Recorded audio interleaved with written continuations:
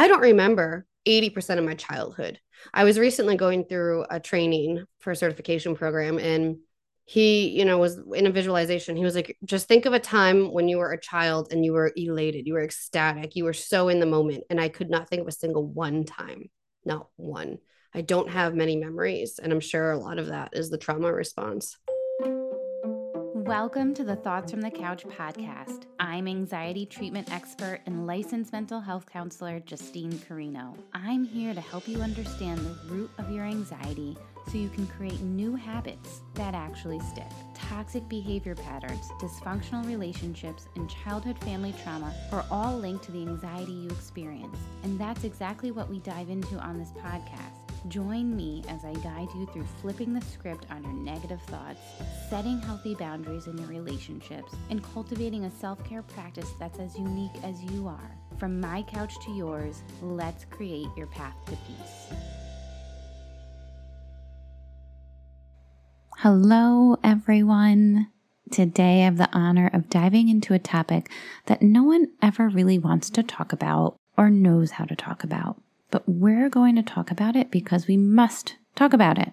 In this episode, you get to hear life and manifestation coach Adriana Keefe share her personal experience of being a survivor of childhood sexual abuse. You will hear her talk about how she handled it as a child and how this trauma played out in her teen and adult years. You're also going to hear about how her trauma impacted her level of trust in other people, as well as her romantic relationships in her adulthood. We talk a little bit about her husband, and we have a little moment about why he's probably put into her life right now. So this episode will give you some takeaways on how Adriana coped with her trauma and what she's done for herself to heal and recover. Okay, let's get into this episode so you can meet Adriana and hear her story of resilience and strength. Hi, Adriana. Thank you so much for speaking with me today. Can you tell myself and my audience a little bit about yourself before we get into this conversation? Of course. Hi, Justine. It's so beautiful to see. I love seeing you. Like, I just feel like you have this energy about you that is just so, I'm like, oh, I want to talk to her more. I don't know what it Thank is. you. I feel the same about you. Maybe we Oh, have this thank you. connection. Yeah, that same aura. Yes. I'm Adriana. Some people call me Audrey, Anna. I literally have a million names. I also go by mom. I have 3 kids, and well, 4 if you include my husband. I know that's an old joke, but it's so true. I am a life coach with an expertise in manifestation and human design. I am a speaker. I absolutely love speaking at conferences and events. I think that just lights my soul on fire. I'm a podcaster. I do also have a podcast, and I'm a big animal lover and lover of wine and New Girl. Many hats to wear. You are a busy woman. Shout out your podcast. What's the name and what's it about? It's called Women Who Want More. And it kind of came out of what I had as I call my quarter life crisis, when I was trying to understand what I was here on this earth for, and really learning other women's journeys into entrepreneurial. Well, what's the word there? Entrepreneurship. Why does that sound so weird? Entrepreneurial. I think that's fine. Entrepreneurial life. Yeah. There you go. Or starting some sort of business, or finding their passionate career. And then I started turning those conversations into a podcast so that they could reach more people. I love that. That's amazing. Thank And you. for those of you listening, go check it out because she has some real good stuff on there. And yours truly is going to be on there. Yes, I am. I'm looking forward to recording with you soon. Me too. So I don't have you here, though, to talk about any of that. I have you here to talk about something more personal, a lot heavier. And I'm so thankful for you to be so brave, right? So we're going to have you talk about your personal journey of recovery from surviving childhood sexual trauma, really, so childhood sexual abuse. So I can't thank you enough for giving a voice to this, because it's something people go through and struggle to communicate with anybody, let alone bring it for thousands of people to hear. So I respect that, and I really am so thankful for that. So let's get started. Can you tell us a little bit about your story, such as how old you were at the time and how you handled it as a child when you went through it? It's so interesting. When I ended up going through the court about all of this, they hammered many, many times into me, like, how old were you? Like, all the details. And to this day, I cannot tell you exactly how old I was. I think I was maybe, I think it was a couple years that had happened. And I think I'm guessing around ages 8 to 10. And I used to always ask myself, like, what's wrong with me? Did this not really happen? Why can't I remember any of this? And it wasn't until recently that, I've read The Body Keeps the Score, and I start to understand my brain is literally wiring me to try and forget about it. So I know I'm going off on a tangent here, but No, it's useful for people to hear it, that. it was a whole journey in itself trying to understand what I knew or what I thought to be real versus what my head was telling me was real. Mm-hmm. So around the ages of 8 to 10, it was from someone who married into the family. So it was never really suspected or anything like that. And it ended up stopping around the time that they had children. So that was definitely a blessing for me to see that happen. But there's so many pieces that I struggle to put together. Some of it has been unlocked more recently in therapy and EMDR therapy and whatnot. But there's still a lot that feels like a very heavy gray area where I just can't fully understand everything. But there are some moments that I vividly remember exactly what happened. I don't know what else would be helpful on the backstory or if you Yeah. have any specific questions on that. No, the brain is fascinating, right? We have this ability to process information, and our brain kind likes to pick and choose what gets stored long term and short term, trying to base on what we need more access to. But when we experience trauma, like you're sharing, the brain doesn't know how to process it, so it doesn't go through the whole sequence or system of patterns it needs to go through to process memories. So trauma looks like shattered glass in our brain, and it's just easily shaken up. And sometimes our brain works really hard to forget about it because it doesn't know what to do with it, or it has it so loosely in there that anything can trigger a memory. Had you ever experienced like a flashback from the trauma you experienced as, a teenager or an adult? I still to this day I have at least one every single day. Wow. What's interesting is in my teens, I don't remember it happening as often. So I'll make a long story short. When I was 25, I had my oldest daughter. And I remember looking at her shortly after she was born, thinking, I have to do everything in my power to protect her and other women, kids, people around the world. And I recognized just then, in my late 26, I don't know. See, time is all a blur. I don't remember anything like that. That how important it was to try and get justice for that. And so it wasn't until my mid 20s when I sought him out in the court system. And around the time that all that happened, that has since sent me through that spiral of a lot more flashbacks and a lot more just the crap that you have that bubbles up that you have to learn to work through. Did you have to face him in the courtroom? I did. Wow. What Almost was that threw like up. for you?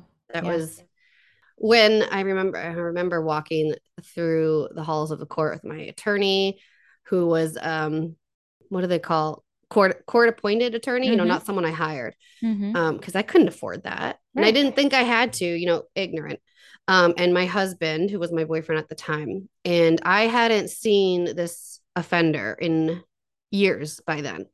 And all of a sudden we're walking and I see him and I turn and I literally hunch over about to throw up and I just start bawling my eyes out. Mm. And so my attorney's like, what just happened? And of course, I barely got enough out. That was my first run in with him. And then later in the day, when I had to actually sit in the courtroom and I had to point him out, I mean, you know how that goes. You have to specify exactly who you're talking about. And he was right there as I was being asked the most intimate and disturbing details. And I mean, it's no wonder that I didn't, air quotes, win in that because, like, how can you put any sort of victim of anything up in front of the offender and ask them to be totally comfortable in saying everything that needs to be said? I mean, it was dumb on my part to think that was a good scenario. But yeah, it was brutal. I was shaking the whole time, shaking, shaking, shaking, almost on the verge of vomiting. I have like chills as you're describing this scene. Like, what torture, but also what resilience you really have to be able to use your voice to fight for what you deserved, which is justice, right?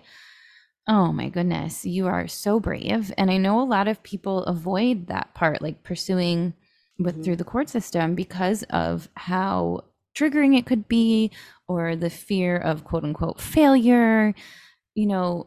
And I feel like I'm jumping ahead because I have so many other questions, but I know. what did that give you though? What did you walk away with after going through that experience? It really took me some time to find the beauty in it. Because I'm very, very big on understanding that the trauma and the pain that we go through is here for our souls, for fulfilling whatever purpose that needs to be. And so at the time, I understood why I needed to go through what I did. I understood that I had the power to help other kids and other women. And then when that happened, I just remember for a while feeling like, what was the point? That was literal torture that probably made me 100 times worse. But and even during the process before we actually sat in the courtroom, their attorney was asking my attorney if we could just make it an assault charge and just not go to court. And I was like, there's no way that's going to happen. Like, there's literally, that would defeat the entire purpose of everything I'm doing. You need to be on an offender list. People need to know when you're their neighbor. Like, all that was Yes. going through my head. And I also should mention the person he was married to in my family was there fighting against me as well. Did Oh, not believe me. That's Yep, that was a whole, of course, another trigger. And yeah, so she testified against me, saying things that, like, that, like, why would I ever go over their house if that were the case? And you were all 8 years these things. old. Right. Yeah, all these things. So after a while, I started to understand that even though there was such a slim chance of me getting anywhere in the court, I mean, it's no wonder why nobody wants to come forward. You're going to be tortured, and then 99% chance you're not going to get anywhere out of it. So it's no wonder people don't say anything. But I remember feeling like, you know what? I dragged him through that. I made him face what he did in front of this audience of people. Whether or not the judge believed it doesn't matter. I mean, many of other people in that courtroom could have believed it. And then my attorney also said something like that was still going to be on his record, that he was taken to court for that. I don't really understand the details behind that. I wanted to try and let it go as much as possible, but there were little pieces of it that I was like, okay, well, at least there's that. At least I hopefully humiliated him, but also some people saw him for the monster that he is in that courtroom that day. Also, as you're telling me this, I'm like getting so angry, and I can't help but be curious if anger is an emotion you've dealt with throughout this whole experience. I think it was. Now, what I'm trying to work through is more sadness. And it's almost more trauma and sadness around my family and the lack of support there. I Because there's more on that, but I don't want to jump ahead. I'm sure we'll get into that. Yeah. Um, so yeah, a lot of sadness. But I will say there's definitely some frustration when it comes to, like, if my husband goes to touch me a certain way, or the fact that I don't like hearing I love you. And it's really hard for me to tell people I love you, and any sort of emotion like that. That now has frustrated me to the point of my husband and I are actually going on an intimacy retreat in about 6 weeks. And we're very much, well, but he's a very supportive person, very much ready to let go of these feelings and these thoughts, let go of the lack of emotion. My husband's a very romantic person, and I try to be as receptive to it as I can be. But there's just this big, like, I don't know if it's I'm not worthy of the love and affection, or it just makes me uncomfortable. Uncomfortable is like the most perfect word for it. So there's, I think, some frustration that I'm working through with that, but a lot of it, sadness for the court system, sadness for the other kids out there who are never going to get the help and the justice that they deserve. I mean, you had such a good point who knows who else he has done this to, right? If he was easily able to do it to you, I'm sure there's other children. You were a child, right? There's other children at risk with this person being around them, which is so, that's my anger, right? But on a happier note, you can't help but be curious if, like, God, the universe, whoever you believe in, sent your husband to you to work through the intimacy that you deserve and need, and really test you with, like, yeah, are you worthy of this type of romantic love? Are you open to it? And I think that's so beautiful that you look at you paired up with such a, oh, I don't mean to make you cry, but I never put that together. I never, Yeah. and I am a big believer in, like, our souls meet for a purpose. And Yes. actually in a reading my husband had, he was actually told that our souls meet up in every single life, that we are literally destined. Yeah. She didn't know anything about me or our relationship, but we've always felt that way. And so when you just said that, I was like, oh my God, like, how healing, right? Like, in this lifetime with you, he's this romantic man who wants to just say, I love you all the time. And he's here to test you to work through this, to work through this trauma you've been through. So let's go back a little bit. So you're a child. You were between the ages of 8 and 10 when you experienced this sexual abuse by an adult male. Did you realize at the time that it was wrong, or it's hard to remember how you felt back then? no, I do. I remember, I'll say I remember ish. I do remember feeling frozen. Like, what do I do? Like, so I obviously knew it was wrong. I just remember being in that space of, like, what do I do? What do I do? What do I do?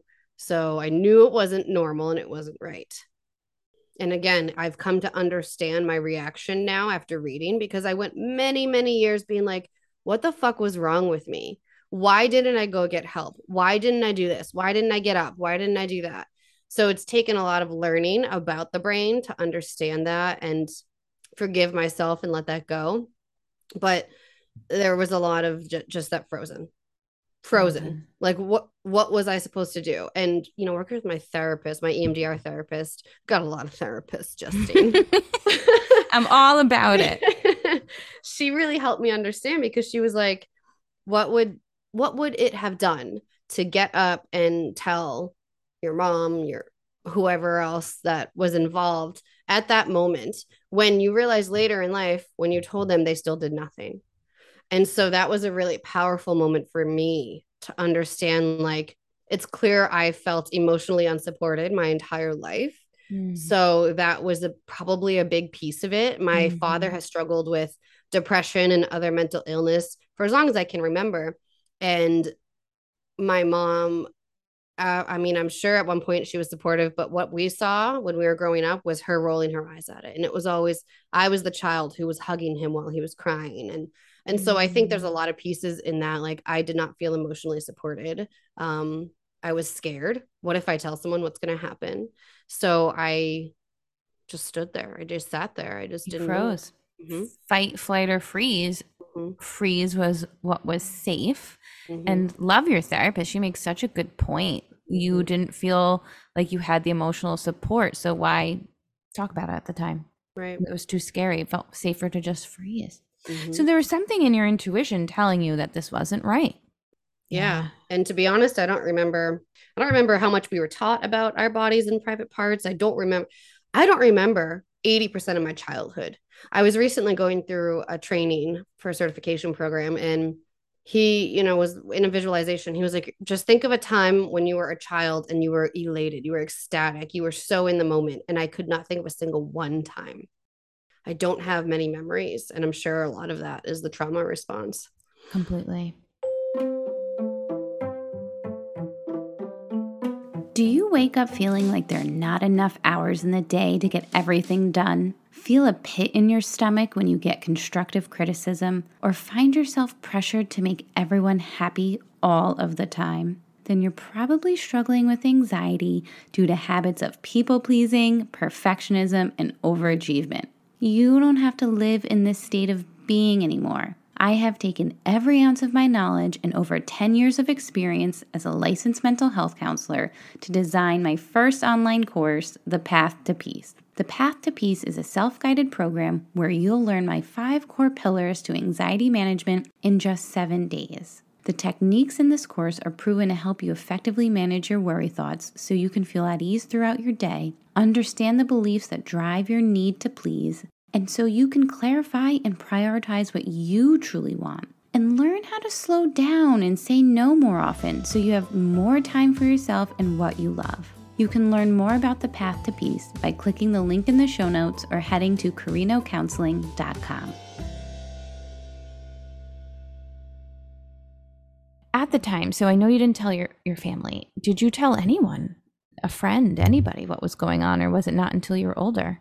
No one. Wasn't until until I was older. I think I was about 13. I had run away from home again. I love that you said again.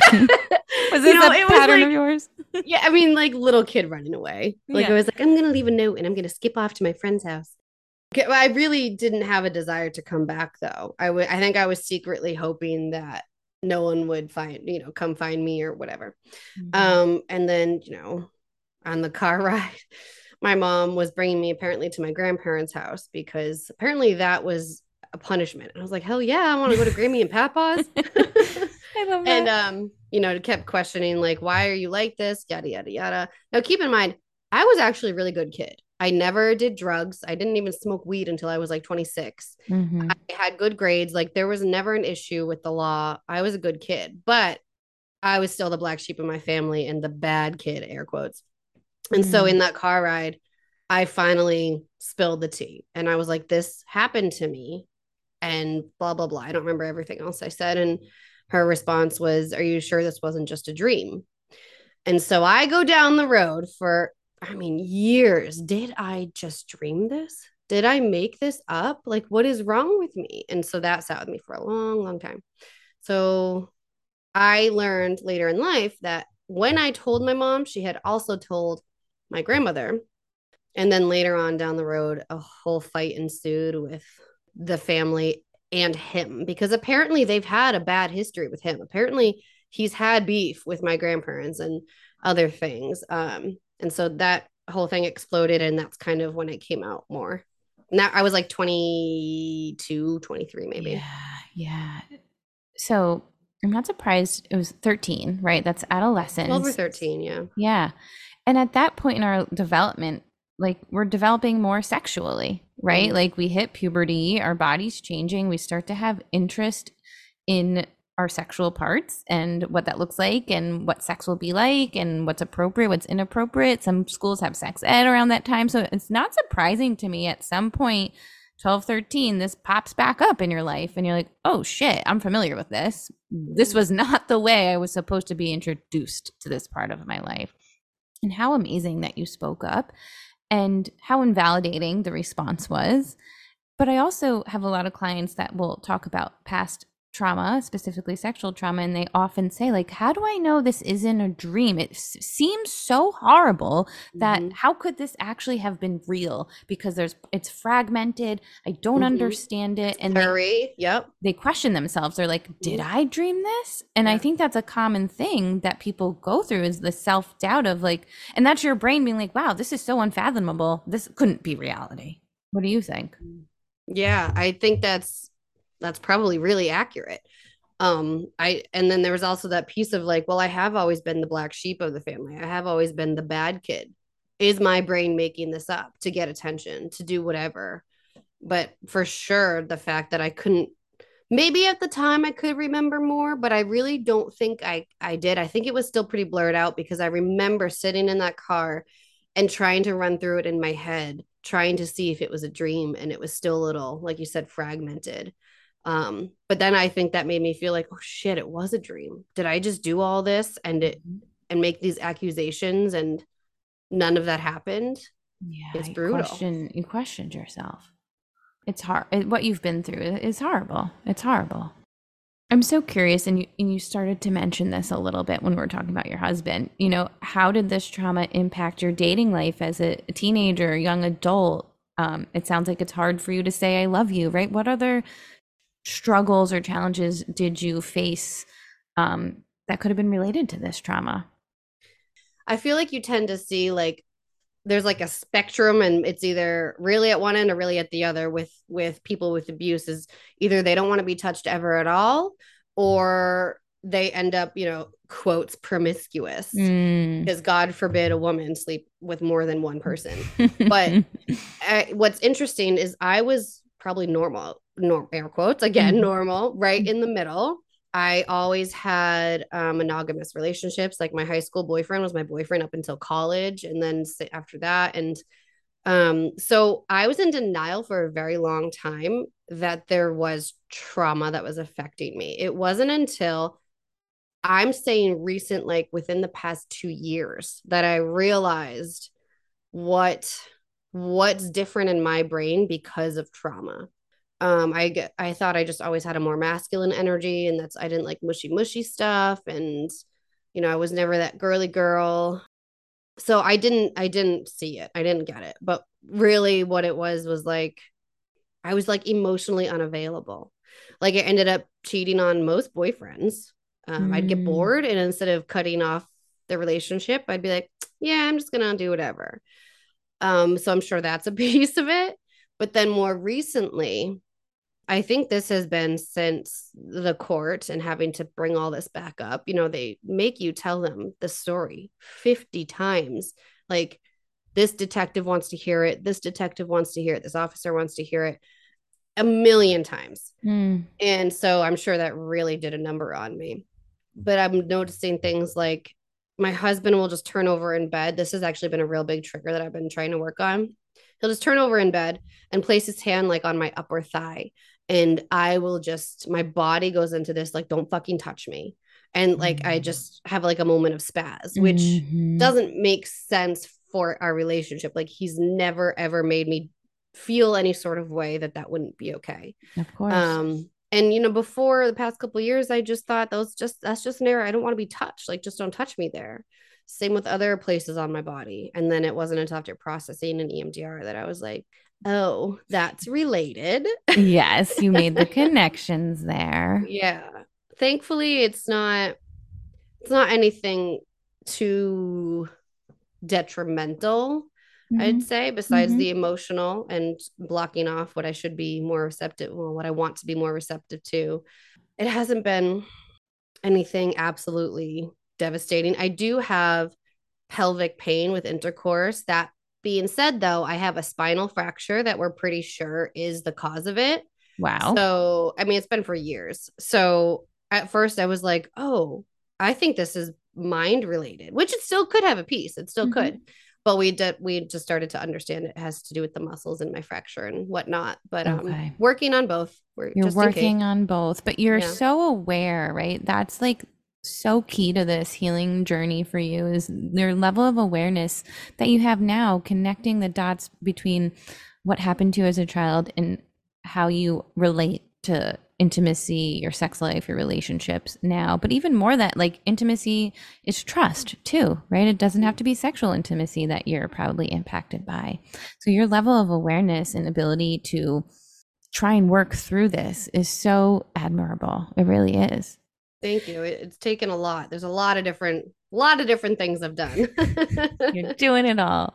But if you also think like the timing of this trauma, you are so young, so we're just downloading information constantly. We're sponges, we're absorbing, we're learning about relationships, the world, boundaries, what's right, what's wrong. So this definitely impacted probably a lot of parts of you that you didn't know or couldn't process until adulthood because you just Hmm. kept moving through life. And then when you become a parent, I think that changes people. And it sounds like that really motivated you to try and pursue justice. You started to feel differently about this. But I think that's common that people don't really connect the dots until they are at a place in their life they're able to see the dots, if that makes sense. Oh yeah. And I think, I still to this day don't know what a normal non-traumatized me would look like. Mm, So I didn't know the difference. I never yeah. knew the difference until I did my own research. And saw that you can actually see the brain changes on MRI and Yes. whatnot.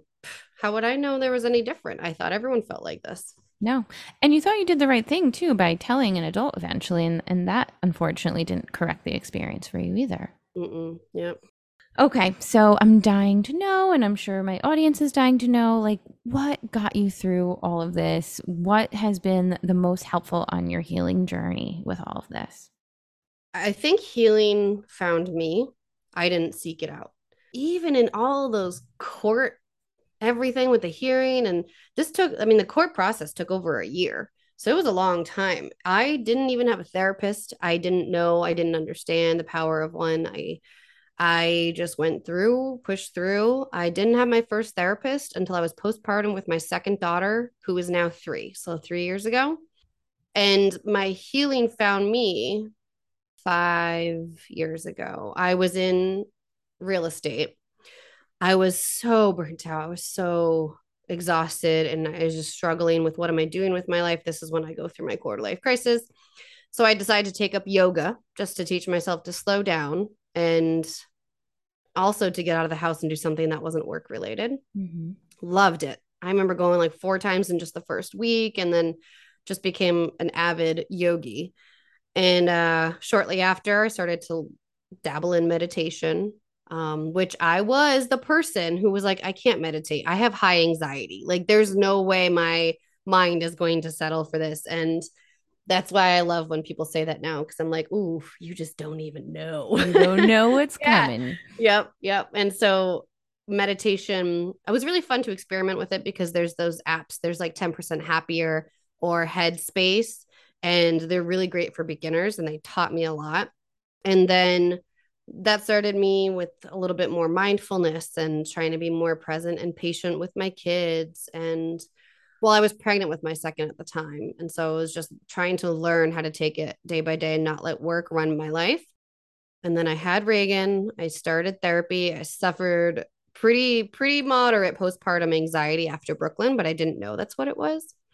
And then with Reagan, definitely some postpartum depression. My husband was traveling a lot for work.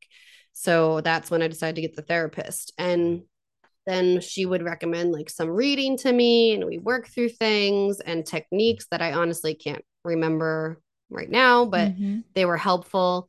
And then I started to really be like, there's things in my brain that I can actually change. I'm not hardwired to stay hardwired. Like, I can actually change and grow and regenerate the things in my brain. And so I started to look more into the work of Dr. Joe Dispenza, and I read The Body Keeps the Score. And I read, the more it opened my eyes to, oh, there's other modalities, there's other things I can do. So then I started not just massaging, but also acupressure massage to really move energy through my body. I did acupuncture. Then I added other therapies on, like EMDR therapy. I had a perinatal psychiatrist when I was pregnant this last time around. Actually, I still have her because it says perinatal, but you can use them like all the time. So yeah, I have a lot of therapists. I love it. And then I started diving into breath work, Pilates, which is probably unexpected for some to hear, but there's also a lot of mindfulness and awareness of your body in that. And I was extremely disconnected from my body. So Pilates really taught me, on top of yoga, how to be more aware of my body. Then I started hypnotherapy, or rapid RTT therapy, rapid transformational. It's a type of hypnotherapy. So that brought up a lot of stuff, but it's also helped me heal a lot of things. I mean, in the past 2 years, I've just really gone down the rabbit hole, like aromatherapy with essential oils, obviously like human design, so chakras and anything that align with the centers of my body. It's been a lot. It's been a lot. But I hear you really trying to combine the physical and the mental, right? Like the yoga with therapy. I think that's probably such a crucial ingredient to your healing journey because trauma gets stored in our body and we need to utilize the body to help move it, move the body through this trauma and process it. So it sounds like it's been a nice combination of talk therapy, EMDR, different types of therapies, psychiatrists at times, plus the movement with yoga and Pilates. Mm-hmm. I think anyone Absolutely. listening who's a trauma survivor should definitely take some note of combining the mind body connection to help with the recovery. I think one of my favorite books that I've ever read was called Burnout. Do you know that book? No. The Secret to Unlocking the Stress Cycle. Ooh. Oh, so good. It's by sisters who are in the therapy. I might be, I don't know, psychiatry, psychology. Um, and they really helped me understand the stress cycle, the stress response that happens in my body, and how to understand what to do to navigate that instead of allowing myself to linger there. So for me personally, exercise is a big piece of knowing how to lower my anxiety and to stop that spiral. But there's a lot of other ways that you can complete the cycle and not have to continue carrying it through your day. It is a cycle, and we have to learn how to process this whole cycle, like you're saying, to not have it overflow into the next day, the next day, the next day. Mm-hmm. Yep. Ooh, I love that. So it's been a combination of things. There's no one thing that worked the best. It's just been a variety of things you've tried out. And you Mm-hmm. included acupuncture too. That's part of the body. I think you mentioned Reiki. Oh, Reiki. Yes, I didn't mention it, You but didn't. Oh, I weird. have weird. Yes. I Reiki. I felt that also vibe. Yeah, I also became certified in Reiki 1, a lot of it just to kind of understand it and better practice it on myself and others around me. But yeah, I'm big on energy healing, very big on that. I'm also a big believer in talk therapy is absolutely great, Mhm. but there's other types of therapy if you feel like that is not doing it, if you feel like it's not closing that trauma loop and you need something more. I think people don't realize that there's other types of therapy. Oh, yeah. Oh, yeah. And they have to find the right fit for what they need. Mm-hmm. And a good therapist will refer you to that, right? Yes. They'll say, "Oh, I this is what you need. You're talking to me about this, but you need the EMDR, you need this, you need that. That's a better fit for what you're dealing with at the time." So, was there anything that was unhelpful or things that got in the way of your recovery? Unhelpful, no, because as painful as some of it can be, I think it's necessary. I think the short term pain is extremely helpful for Mhm. long term growth and recovery. I was going to say, like, putting me through the court system and the ringer like that was very unhelpful. But no, I mean, I think everything has had its place. Yeah. And I've really enjoyed dabbling in different things and finding what works for me. And then my seasons change too. So like if one season I'm not feeling yoga as much right now, then I'll put something else into my routine and yoga can take a back seat. I mean, nothing has to be the same all the time. It's fluid. So, if there's anything you could say to someone listening that has also been through sexual abuse and sexual trauma, what would you want to say? What would you want them to know or take with them today after listening? That your voice matters. It doesn't matter what others say. And what I mean by that is we've taught our kids the proper names for their body parts, and we've taught them a lot about their body since they were little bitty babies. And we've heard from mostly the older generation, like, that's not appropriate. They shouldn't be saying that and all of that. But there are studies that show that kids that know the proper name of their body parts have, I don't want to say better defense, but they've been able to get out of bad situations easier or better or in general. And so that's really important to me, but others' opinions can really get in the way. So remembering what's important to you and to how you want to raise your children is absolutely crucial.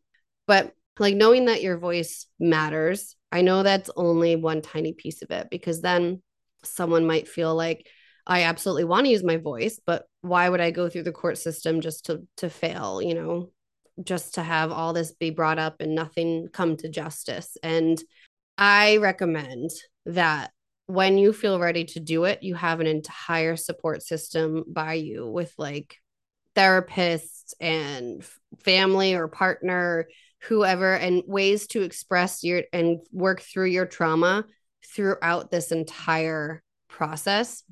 And to remember to read things like the body keeps the score, or else you're going to be questioning yourself, like, why don't I remember that? Why is that happening to me? Much like I did, I questioned everything that I thought or said, especially when they asked me to relive the thing like a million times. So understanding how you're wired is a part of that, how knowing that your voice matters. Yeah. educate yourself, know that there's a reason behind what you're thinking about or feeling. And there's answers out there that you may not even know you needed answers to by doing your research. Like if I could go back, I would have taken out a personal loan or whatever to get someone who was an expert in the mental health field with abuse in the brain and all of that. I would have hired someone to come and testify, but I didn't know that then, you know. And you said you were about 25 when you testified? Yeah, I think it was 26, 27 by then. I must be so old because like I still feel like that's baby life, right? Like at 26, 25, 27, like that's still, yes, you're an adult, but it's still you know, I'm in my 30s and like I feel like I know so much more than I knew in my 20s, right? And I'm sure in my 40s I'll know so much more. So it's so easy to look back and be like, I wish I knew this, but we only know what we know at the time. And there was very little on abuse and mental health then. That was before the Me Too movement. That was before all of that. And I often find myself thinking, God, if this had happened after the Me Too movement, would things have been different? But that doesn't serve me. That doesn't serve me. So the timing was what the timing was. And you still sound like you got something out of that experience. Yeah, I guess I did. Yeah. Yeah. Well, thank you so much for opening up and sharing this with us. How can listeners find you and connect with you? Thank you for having me come on here and open up for other people, because the very first time that I opened up about it publicly, you should have seen my inbox being flooded with messages about, you know, Me Too. It was really sad. Yeah. But that's what our voices are here to do. Lift others up and understand that you're not alone. I connect most on Instagram. I think that's Audrey Keefe, ADRI Keefe. My website is adrianakeefe.com. I'm also on LinkedIn. I try to get better about that. And then my podcast is Women Who Want More. Amazing. I will make sure I include some of those links in my show notes for listeners that want to find you. And yeah, some people just need to be seen. And I hope this conversation helps them feel seen and heard through you. So thank you so much. Thank you. The only words that come to mind are courage, bravery, resilience, grit. I mean, how inspiring is Adriana? And I'm so appreciative of her sharing her story. That's not easy to do. I love that she fought for her justice, not only for herself, but for other women, other little girls, other little boys out there that are unable to seek justice for themselves. So if you enjoyed this episode, you may also want to listen to episode number 8 called How to Recover from Sexual Assault with trauma therapist Dana Coretta Stein. All right, everyone, thank you so much for tuning in.